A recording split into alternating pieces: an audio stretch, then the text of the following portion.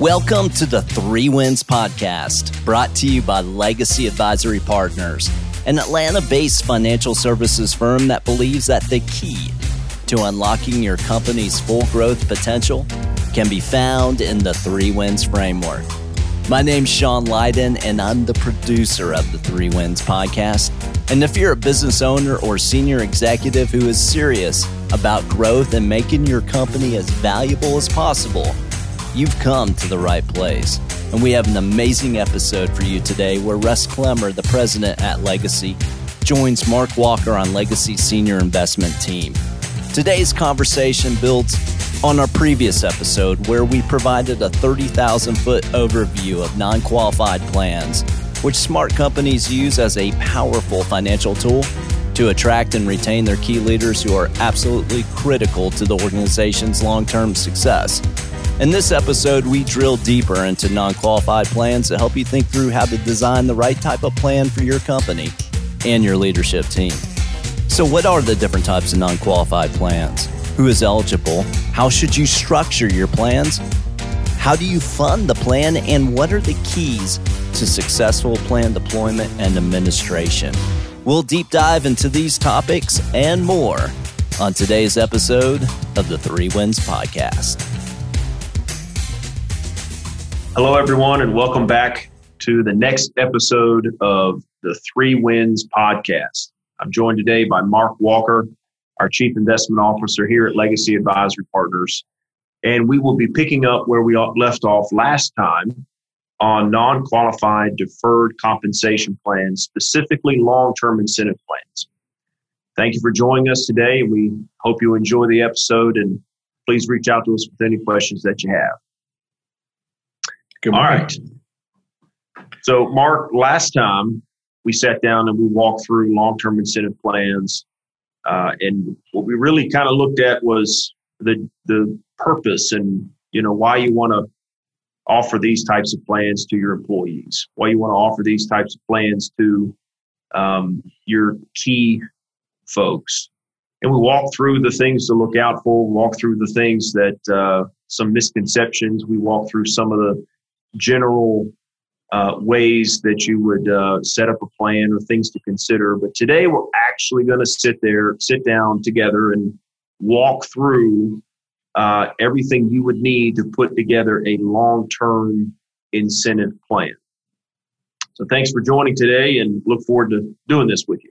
Absolutely.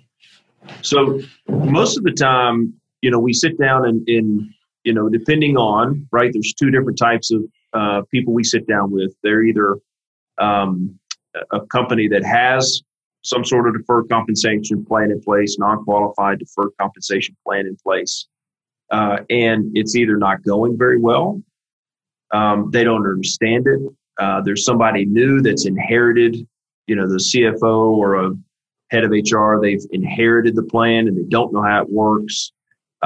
Maybe they have a plan and the advisor that helped them set it up is gone.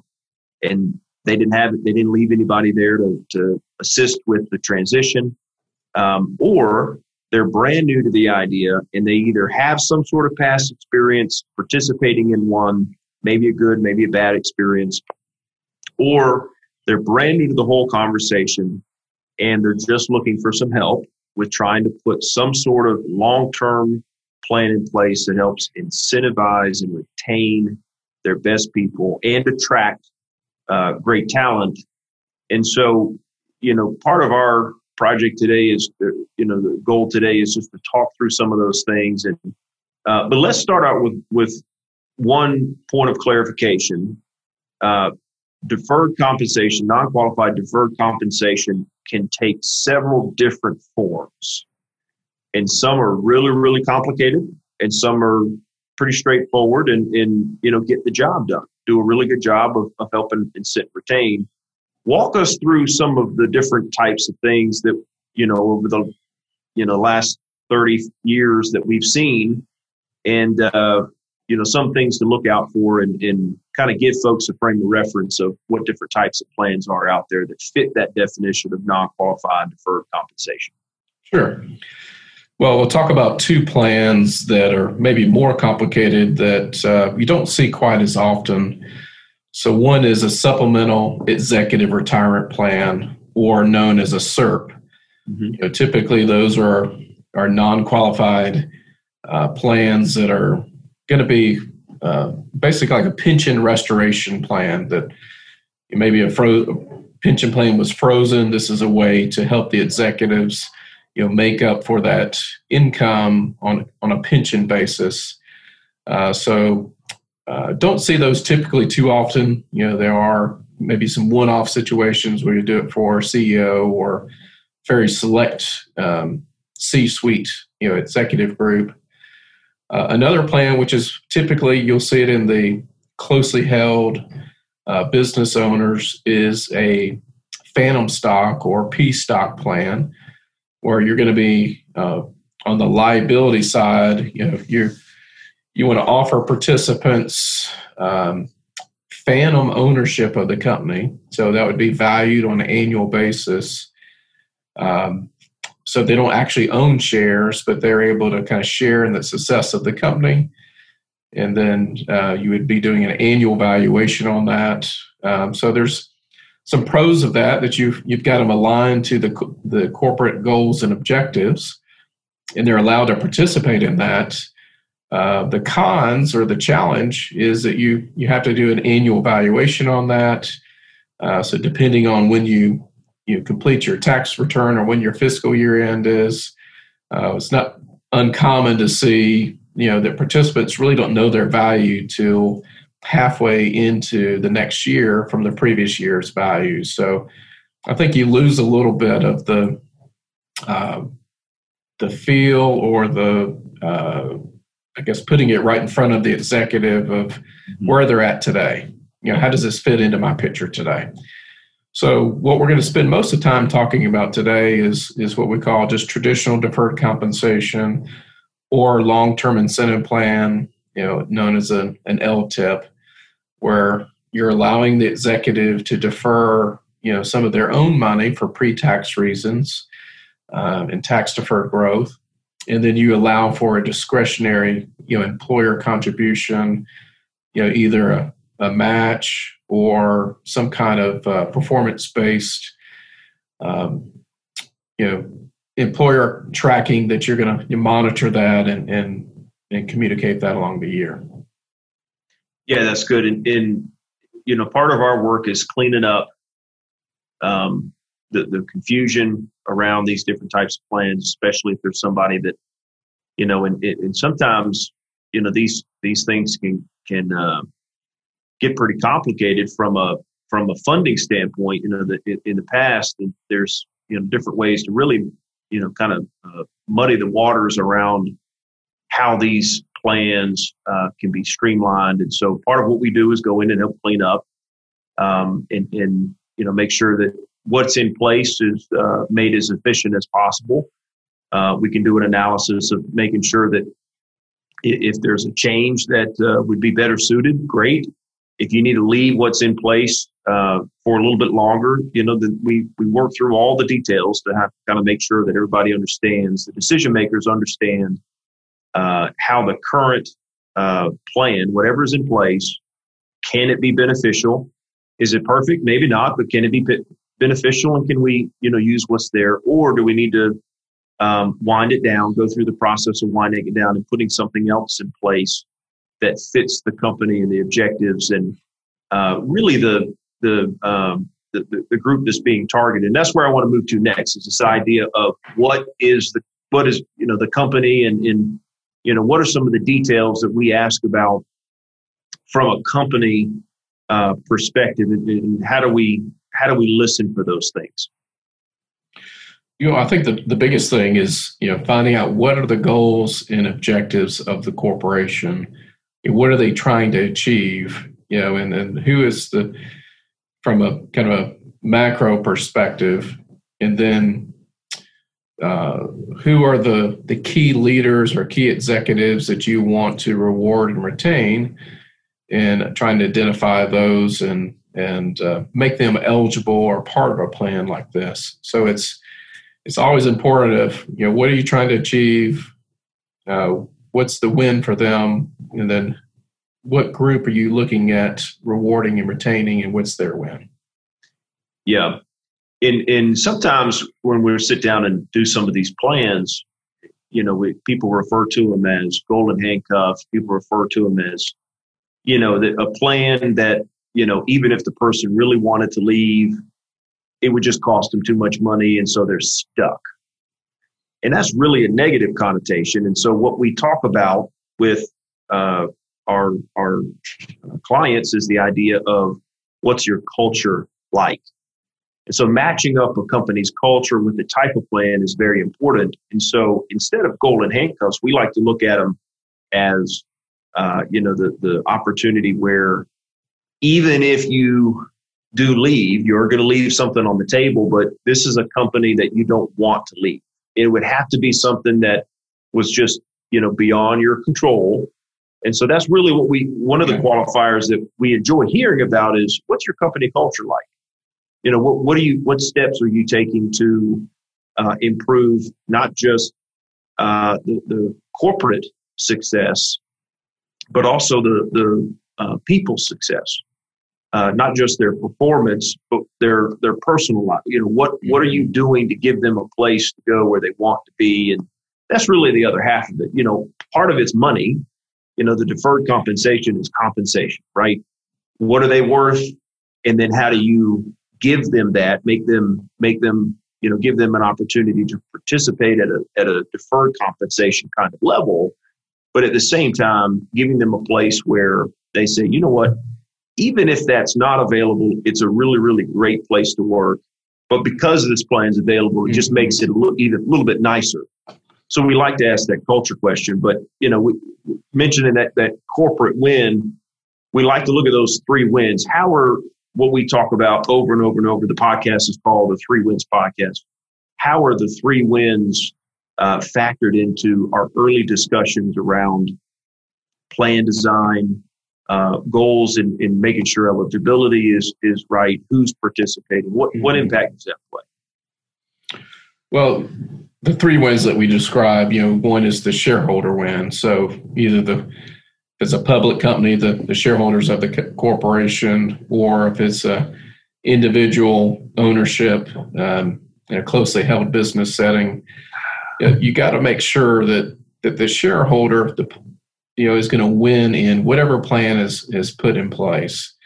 So if it's to their own detriment, then it's really not going to accomplish what you want it to. Then second is the corporation win. So how does the corporation benefit from putting this plan in place? How does it fit in your overall, compensation and reward strategy? And then what is the opportunity or the win for the key executive group? So if they participate, if they reach this corporate benchmark that you set forth, for a discretionary employer contribution, what's that number they could achieve, and how does that fit in their retirement readiness? So often we find if you're putting a plan in place and not factoring in these 3 key components, it just loses a lot of its value. It's maybe not well communicated. It's not well received. And it typically will kind of fade out and not become an important piece. And then, you're not getting the results you want to, or, maybe you are having executives leave because they don't understand what the opportunity is. Yeah. And that really, just want to take a moment and kind of split the groups, to talk about the 2 groups that we work with. So there's institutional clients where they're larger corporations. They've been around a long time. They've had a series of succession events that have occurred, and they have people who we would call serial CFOs, heads of HR, people in those different roles, heads of benefits, who have been around and experienced different things. And we'll come alongside them and put something together for them. We'll walk them through this process. But the shareholder win question is already defined, right? The corporate win question around budgeting and forecasting and defining what the EBITDA budget is on an annual basis, what needs to go into that's already been taken care of, and they've looked at that. So we'll come in and help them analyze and put together an offering for key employees, executives on the non-qualified deferred compensation side that meets their, matches best with their culture and who the group is that they're trying to incent and retain. On the other hand, there are also, it could be a pretty large company, but they're led by entrepreneurial leaders. And so, the question of maybe this is their first time going down the road, maybe they've grown really fast, maybe they've been around a while, but it's a closely held company with family succession. Who knows what the mix is, but sometimes this idea is very new in that setting. And so we'll walk them through how to define some of those shareholder wins. And maybe that's a new thing. Maybe the owner, the founder is getting to the point where, I really do need to define what that shareholder win is. I do need to, help build this corporate win definition, not just for the next, 12 months, 24 months, but what does it really mean for the corporation to succeed over 5, 10 years? And then you back in and say, all right, who's the key leader group that you have? Let's define the key leader win for them as well. And so depending on who we're talking to, we'll go down that angle. But the 3 wins is really important. And that's kind of the foundation for us to be able to say, here's what we're looking for, here's what we're listening for, so that we can give you the best plan design and path forward. And so once we have that in place, we'll start going through really the unchanged questions from client to client. These are the questions that are the same. The inputs from them when we go through culture and what's going on with the company, what are the goals of the company, and the definition around the 3 different wins. That's what we get from the company. What we provide is this kind of path to walk through how to put together a plan for your people that achieves the goals set out in these 3 wins. And so walk us through kind of the couple of the initial thoughts and starting with eligibility. What are some of the things we look for and need is here and help with clients making sure they have the right group? Yeah, I think when you think about eligibility, a couple of things come to mind. One is within your organization, who are the employees that are making the greatest impact that, if they were to leave your company, that you're going to experience a drop off in performance. So those are the employees that you want to set up a plan for, reward them, retain them in your organization so you continue to grow into the objectives that you have set forth in the future. Also, too, can be a attraction tool for new hires. So, you think about the market we're in, it's very competitive. If you are an employer that offers an incentive plan like this, maybe you're able to attract top talent that you've been seeking because you have a plan that's above just a 401k or a qualified plan.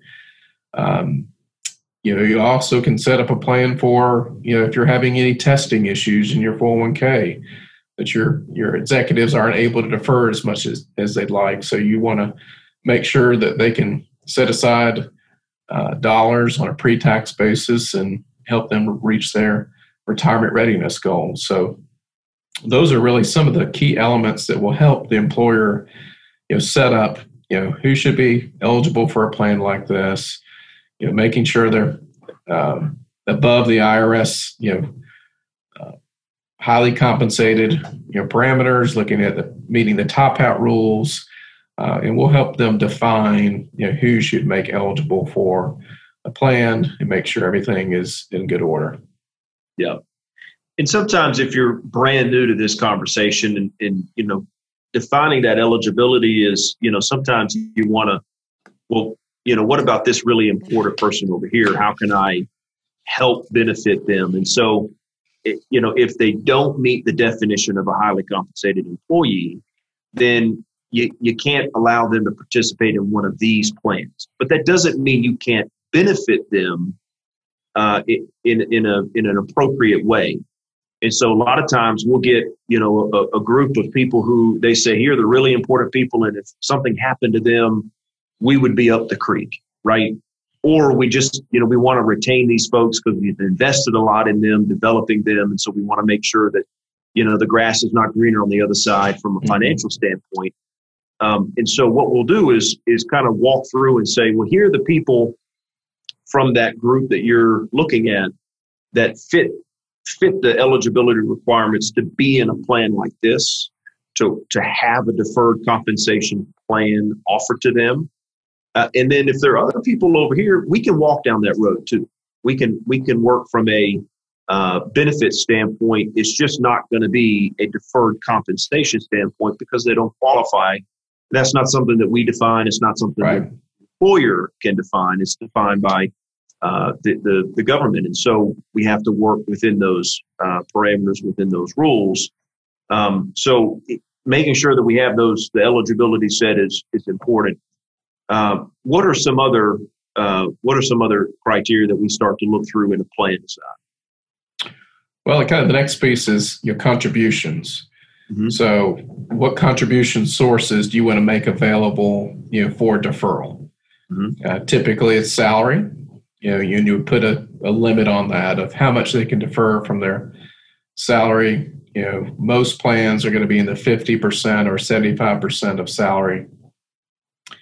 And you may say, well, why would anybody defer 75%? It's not uncommon for us to see an employee that fits into this executive group, or maybe they left a previous employer. They were paid out a deferred compensation benefit, so they received a large sum of income in 1 year, and they really didn't want to have that taxable income, so they can offset that income with a high deferral, of salary for that year, and then drop it down to a more reasonable level the next year. So you want to allow that flexibility within the plan. Some of our plans will have commissions as a pay type. For your salespeople, that they can defer large sums of income from that. And then the biggest one is performance-based bonus. So bonus that's earned in one calendar year, typically paid in the others in the next year, and they can defer a portion of that. And then obviously you can allow for some type of employer contribution in the plan, either a match formula or a corporate benchmark that you're tracking, that you'll be communicating to the group of here's where we are in the achievement of that along the way. And if we reach it, here's what the benefit could be. Yeah. And so I think that's the key question. What's the need of the employer? And what's the need of the employee? So if it's 401k related, meaning the employee, the head person is, they're making X, right? They're earning X. They're doing really well. And because of testing issues, they can't put the full 401k contribution away into their account. Or even if they can, if they're making X, there's no way to save at a pre-tax level enough to help them become financially independent on time. And so it's just, they have to rely on a after-tax savings account, brokerage account without any other assistance on the pre-tax side. So this kind of gives them that opportunity as well. If they miss out on a match, that can be, all the employer's contribution. But for, the folks who are new to this and kind of getting into that, I think those are the really two key things. Number one, if an employer, if you're looking to give these folks a bonus, if the company does really well, that's the definition of a corporate win. If the corporation achieves X, here's what we will put into the plan for each person. So that's really the question of setting a benchmark and saying, all right, here's what you can do. And then if you let the employers or employees contribute themselves, then that's up to them. And that's just something that they, can decide, based on their financial planning and conversations with their own personal advisor. So it's a nice item, But the key is the employer side. Most of the time when we work with companies is making sure that they have an opportunity to put some additional above and beyond bonus dollars into a plan that folks can't touch. And they, if they walk away, they're going to leave something on the table. Yeah, the leaving something on the table is relating to vesting. Mm-hmm. So you can set up vesting schedules within the plan. Always the employee is 100% vested in their own money, mm-hmm. but the employer dollars that are set aside, you can put a vesting schedule of 25% per year on each award, employer award, or 20% over 5 years. So that way you do have some retention element, and then at some point, you could also allow for full vesting upon death, or permanent disability, or attainment of a certain age, for retirement, age 65, or maybe early retirement at age 60 with a certain number of years of service, say 10 years of service. So that way, if they reach those marks, then you're rewarding them by fully vesting their account balance. Yeah. So say someone, for whatever reason, they're all right, I need to, take some money out of my account. With a 401k, you got to wait to 59 and a half, or you take a loan out, right? And that's tricky because that sets you back for your retirement success. You got to pay back that loan and all, so it's not optimal. And if you take money out before 59 and a half, then you have taxes owed on, what you put in there because it's a pre-tax investment plus the 10% mm-hmm. penalty, right? So nobody looks at it and says, optimally, I'm going to take money out of my 401k. Those are the rules. With this type of plan, it allows you some different flexible distribution options. So walk us through. And again, as we talk about these plans for the employer, anybody who's considering one of these plans, we want to give them a reminder that these are flexible decisions, right? The HCE, the highly compensated definition, that's something that's adequate. But within the plan design, there's a high level of flexibility. And even though it's a 4-letter word, you can discriminate and you can make things a certain way to fit both the best interest of the company, the employer, and the target group, this group of highly compensated employees. Mm-hmm. So you can make changes within, you can be flexible in how you make these decisions. So walk us through some of the distribution options after you put money in. How do you get it out? If I'm the employee Sure. and I want the money out, how do I get it out? And what are the rules and flexible options around that? Yeah, during the annual enrollment, the participant would make an election of, if they wanted to defer their own compensation, and then what type of distribution option they want to select. So there's usually two that we offer. One is retirement. Retirement. So our retirement is defined as, as I described before, could be two definitions, the age 65 or early retirement option. You can also allow for in-service distribution. So that simply means scheduling the money to be paid to you in a future date. So allows more flexibility to be paid maybe in a 5-year time frame. Could be you're saving for college for little Johnny. Could be buying the next second home or new vehicle. So it's more short-term oriented. Or participants can use the in-service option to plan for retirement, but under the IRS rules, if you want to change that before it's paid, as long as you do 12 months in advance, the IRS allows you to modify that distribution, meaning to push it out into the future 5 years. So that's where we communicate with participants, saying this could be a really good option for you to allow you the most flexibility, but then still save for retirement. And we communicate that well in advance to the participant. they know what's going to be occurring as far as a taxable event, and they have an opportunity, to complete a form to redefer those dollars and avoid the taxation if they desire to do so. Yeah, the flexibility around this for the participants is nice, right? You've got the planning ability. Some people say, you know what, knowing me, I'll spend it all, so let's just put it all in a retirement account. But at least it gives the person the opportunity to look at what their behavior is, their saving behavior, and what that looks like. And they're able to say, but at the same time, I can keep deferring and I can keep pushing it out. So maybe I might need it. Maybe there's some life event that is coming up, and I can save. The key is I can save pre-tax dollars, right? Pre-tax, tax-deferred dollars.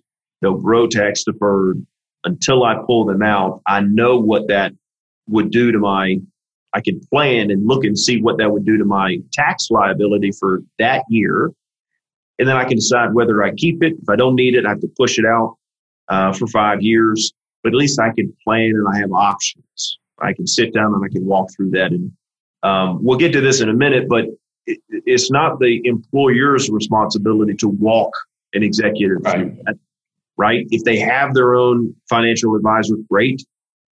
We don't play the role necessarily of coming along alongside all executives as a financial advisor, but we can walk them through the implications through our communication program of how this type of plan could benefit them and what that looks like, and through our enrollment process and discussions with the executives. So we'll get to that a little bit further. We'll deep dive into the communication side of things, but so what's our next area? What's a next kind of plan design consideration beyond this? Well, once you put the plan in force, the participants are enrolled in the plan. You're tracking your benchmark. So now you've created this animal. So how are you going to monitor it? You've created an IOU on the liability side. So executives are deferring income to be paid to them at a later date. So that just created a liability. So it's tax, pre-tax for the executive, and then it's a deferred tax deduction for the corporation. So on your balance sheet and your books, it's a liability that you're tracking. The executives are going to make investment decisions on that. So there'll be some earnings that are accruing in the accounts. So as the deferrals are being made, then you want to make sure, from a funding standpoint or an asset of the corporation to back those future liability payments. There's really kind of three different ways you can look at an asset to informally fund a plan like this. And the key is that it's informally. The IRS, if you have any direct tie as an asset to say this is the asset we're using to pay this plan, then you could get into some tax issues. So you want to say this is an informal funding vehicle to back the liability of the plan. So it can be an unfunded plan. So that would mean the corporation's not setting aside any assets, that your liability is growing over time. So that disparity becomes greater, and it's going to, at some point, you got to pay the piper. You got to pay the distributions to participants. If it's a mega corporation, that may be okay, but if it's a smaller corporation or you're putting a lot of risk for the executive with the money being received, and just the optics of it doesn't look that great. If an executive's deferring their own money, it's not really the corporation's money. So it seems like you should be setting that money aside.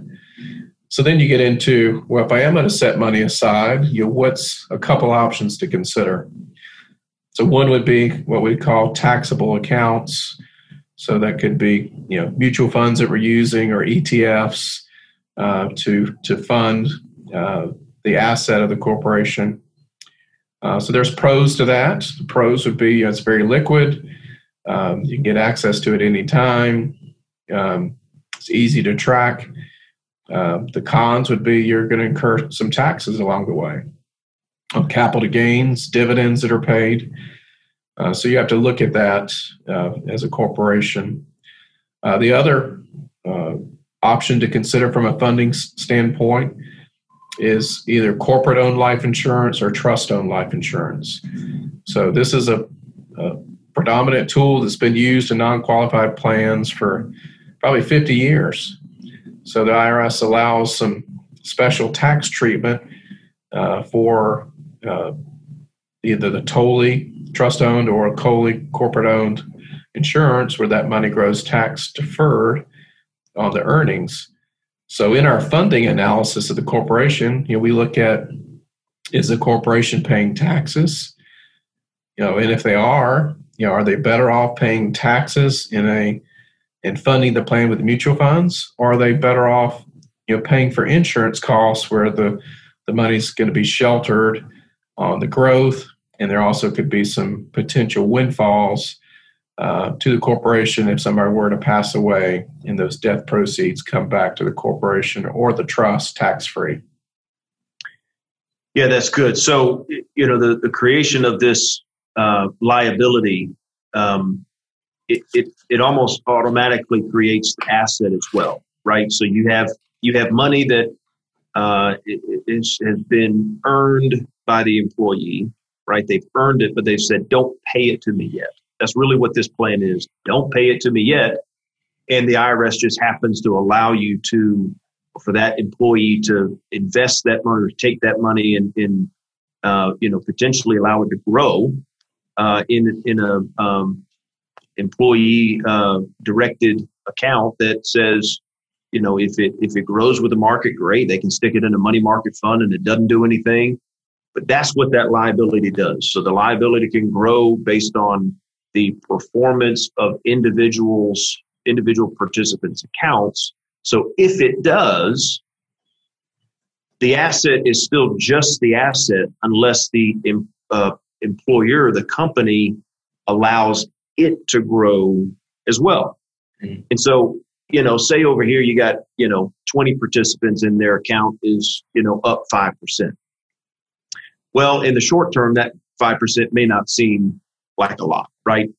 But if you're sitting there and you want this plan to be a long-term incentive, right? This is a future stability, sustainability, succession planning, continuity approach. If that's what this is intended for, then that's how you want to manage things. You want to, and so sooner or later, 5%, 6%, maybe the next year is down market 3%, the next year is 10%. Who knows how the mixture is going to be in the future of the market success. But sooner or later, you're going to have a deficit if you don't allow the asset to grow in tandem. And so talk through a little bit about how that asset is set up and how we make sure that it grows in tandem. Just a little bit in the weeds here, but just kind of walk through that as well. Sure. This is often where if you have an existing plans that we can look when we're doing our review and our analysis, what we call asset liability mismatch, mm-hmm. where if you look at the employees' investment options from an aggregate perspective, so look at what everybody's doing in the plan as a whole, and what's their overall allocation to equities, to large cap, all the different asset classes. Same for the fixed income. And look at what the overall allocation strategy is. And we want to mirror that strategy in the asset. Mm-hmm. So if you have 60% in equities, 40% in fixed income, we want to do the same thing on the asset side. So as the investment performance moves up and down, you're going to be tracking alongside. We want to try to use, the similar funds, or if not the same fund, for, the asset backing, informal backing as the liability. So if they don't have the same fund, as close as possible, and we'll monitor those and keep track of it. So that's a key key piece of making sure that you have those set up. And then as participants make changes, we have it in our system where if it's moves a certain variance, that your asset's going to move a certain variance as well. So that way, if as a big pullback in the market, your participants move into more conservative, your asset's going to do the same thing.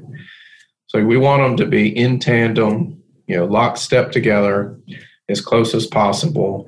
So that way down the road, we've seen plans that didn't have a good asset mapping strategy and correlation where the liability is not keeping up, the asset's not keeping up with the liability from an investment standpoint. When you're talking about millions of dollars and getting, 1% to 2% better, maybe on the liability side than the asset, that can create a big variance that could, affect your financials. Yeah, and I think that's kind of a lot of the, questions we receive sometimes around this particular part of putting a plan like this together is, does it create a drag on the company like a pension plan, right? A pension plan is defined benefit plan is a commitment to pay in the future a certain benefit, right? But it's something it's defined and here's what it's going to be. But then you have to go take those dollars from some other area in the budget, right? And you can put the budget, but if the company doesn't do well, if something happens, a couple of years go by, whatever happens, and you haven't escrowed those dollars, you haven't put those dollars aside to meet that defined benefit or pension plan obligation, then you could be in trouble. You could be upside down. And that's what a lot of people, in the world, in the U.S. have said, this is an issue. I don't know if I'm going to get my full benefit. The question is similar here. If I've got, $10,000 that I could receive, right, from a bonus, and I put it into the deferred compensation plan. If I'm an executive, I'm also, eligible over here. Right, that's $10,000 that I've put in, and the company takes it. Literally, they say, all right, well, we didn't have to pay it to them this year. We have to pay it to them in the future, and we can account for that. Right, that's pretty straightforward. That's already in the budget from payroll standpoint, compensation and benefits standpoint.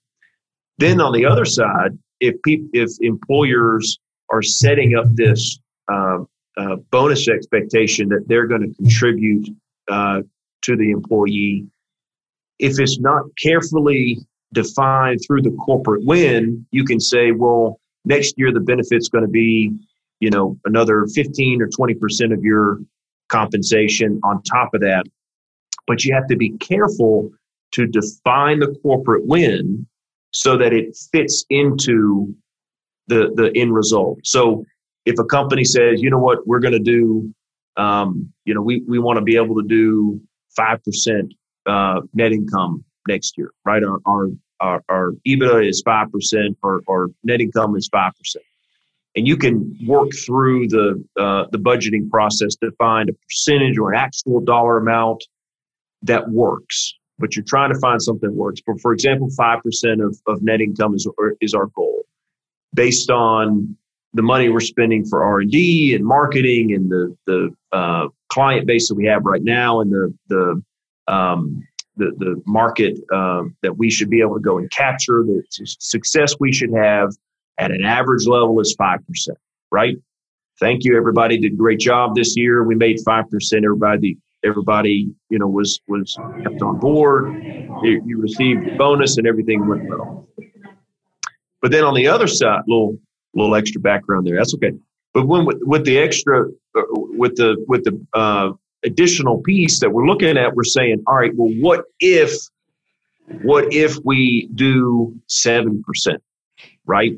What would it take from our group to be able to achieve 7%? And 7% is where you look at it and say, that's where this above and beyond employer contribution would ideally come from. in a long-term incentive plan, that's what you're trying to think through. What's that number that we should really get to? And so when you're, walking through the formula for the award, sometimes it's just easy enough to say, well, it should be fine. We'll do 10% of whatever. But if you achieve something and 10% is not affordable, or it didn't really create the upside in net income and profitability that it should have created, you owe something, but you didn't create the extra income within the company to pay for it. And so what we want to make sure we go through this process, and we work, again, we talk about institutional clients, and they've done all of this, and they've done it, upside and inside and out. They've forecasted it 100 different ways, and they know what those numbers need to be.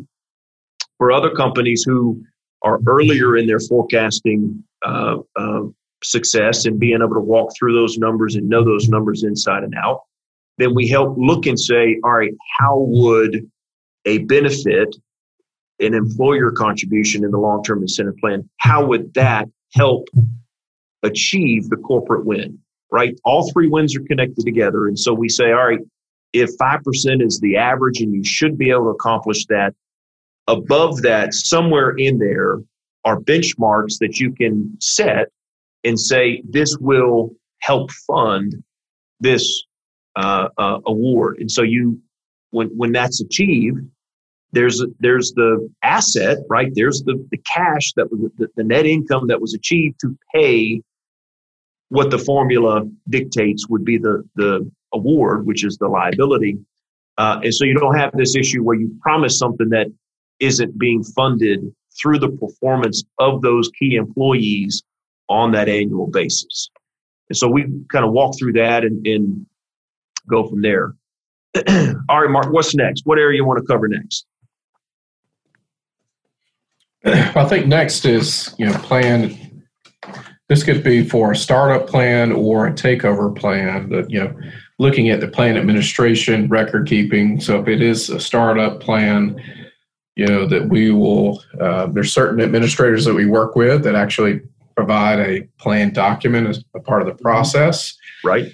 Others, other corporations may do a custom plan document with their attorney.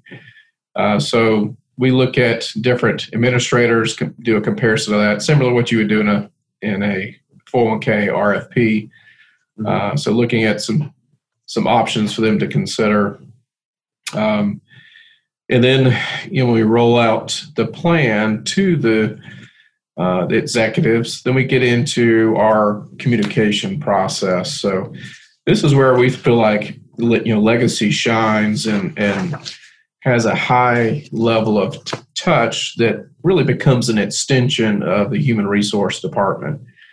So it takes a lot of that burden off of HR, but promotes them, and the executives feel, the value that the corporation is putting forth. So, in our communication process, we help prepare the enrollment materials, help prepare all the announcements for our enrollment. We'll typically do, 2 to 3 webinars, depending on the plan size. So we'll have a 30 to 45-minute webinar where participants can learn about the plan, maybe hear a brief market update, be available to ask any questions about the plan, how they can really get the most value out of it. And then other part of our communication process is employees who have in-service distributions, as I've communicated before, we'll alert them of you have an upcoming taxable in-service distribution. If you take no action, it'll be paid out to you as scheduled. You'll owe ordinary income taxes on it. Or if you want to redefer and avoid the taxes, here's the process to do so. So all those, during an enrollment phase, we can email the executives about the reminder of the deadline that's approaching on the enrollment period. Believe it or not, executives don't always, see emails or, hop in and get things done on the first day of enrollment. So a lot of times we're chasing the executives who have shared an interest in joining the plan but haven't taken the action yet. So we can call them if the corporation gives us phone numbers. So as much as you want Legacy to be involved, we can, and we'll be an extension of HR in that communication process.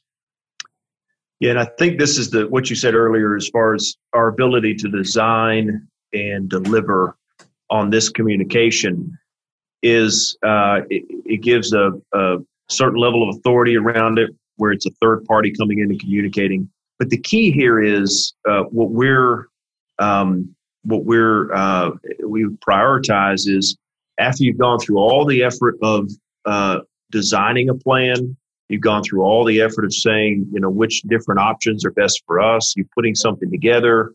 You've formalized it. There's a plan document in place. The administration is set up. You reviewed what the funding would look like over a certain period of time. You've put together a plan around that funding, and then you've gotten to this kind of the finish line. And so oftentimes it's something that's put out there, and it's just, hey, by the way, this is one of your benefits, and if you're interested in it, dial into this webinar. So honestly, with executives and highly compensated employees, they are pressed for time to the nth degree. And so if you just put something out in front of them and they've never heard of it before, they don't understand what it looks like, they have to participate. Healthcare enrollment is hard enough. And so after you've gone through that, you think, you know what, I don't want anything to do with this. And so what that does for the employer is lower their return on investment of time and energy and planning and everything else. You want this to be something that's clearly communicated. The participants, even though we have to chase some of them down and make sure they have the time to ask questions and look at this and how it could, be a good idea and fit into some of their planning goals and things. We're okay doing that because what we understand is that's going to create success, a level of success within the plan that you wouldn't get otherwise if it was just laid out there on a sheet of paper. Here are your benefit offerings. And so that's really where we take that extra time and energy to put together something, a crisp, clear communication strategy, the timing of the strategy, the content that's put in place to make sure that the executives understand the value and the importance of this type of plan, and what the benefit is and what the opportunity is for them. So that's exactly right. That really, we do take pride in that. And that's one of those steps that if you don't do it, then oftentimes that's where we end up coming on to a cleanup situation where the plan's been around for a certain number of years. And they say, well, we've got, 100 executives that are eligible for it, but, 15 of them utilize it. Well, the problem is that the other don't think it's not that they don't think it's a good idea. They just don't get it. No one's taken the time to walk them through it and make sure that they understand how it could be beneficial to them. And so that's what we'll do on some of those opportunities where we come alongside and improve the perception of the plan, the understanding of the plan, and make sure that everybody is winning and they see how it fits into their goals. So, Mark, for any type of group that we work with, how much we kind of told them what the plan design steps are, but how long does it take to get something in place like this? Sure. Typically, when you're talking about implementation and timeline, you're looking at a 45 to 60 day period to get everything set up, from your defining who's eligible for the plan, setting up plan design, building the plan document, building the communication materials, and then setting up the enrollment materials, enrollment webinars, and then doing your funding analysis. All that can be done within that 45 to 60 day time frame. Yeah. And that's a relatively compact period of time, but we have the steps laid out. We have the pieces in place, and we know what's next after we've accomplished different things. We know kind of the order of events. And again, that the 45 to 60 days is not necessarily the amount of time for an employer, for a client to decide whether they want a plan like this or not, whether it would be useful for them. But we'll walk through, is this a suitable thing for y'all to try to offer to your group? And once that decision has been made, then that we can engage and start that 45 to 60 day process and have something in place. And that's efficient, that's streamlined, and it doesn't absorb and take up a whole bunch of extra time for the decision makers and CFOs and heads of HR who are already dominated by so many other things taking up their time. So streamline our effort, and once the plan is in place, we don't walk away. I think that's one of the keys. And we have an ongoing management responsibility, an annual service calendar that we put together. And we say, now that the plan is launched and now that the initial enrollment and presentation is done with the employees, the highly comp participant group, the eligibles, now it's time to manage the plan. And so we have a system and a process that again, is customized because no two plans are exactly the same. And so we'll go through that and make sure that there's an annual service calendar that's in place so that the plan is carefully managed. And there's a consistency around it. And the people who were in charge of working on that from the leadership team's perspective, they have someone to contact and make sure there's a liaison between the administration side of things and that things are smooth and straightforward. So that's probably another key feature that we provide there as well. Mark, what are some other thoughts and anything that we may have gone through too quickly, or things for employers to think about when they're considering a plan like this? No, I think it's a good overview. I feel like we've given away a little bit of the secret sauce, but we're excited to tell a little bit about the process, what's involved, and the key thing that Russ described is, we really hold your hand and walk you through the process of making this a customized approach, but not complicated. And then the ongoing management, we're into building long-term relationships. We've been managing several plans, in the non-qualified space for 20 years. So, it's really rewarding to see executives that have been in the plan.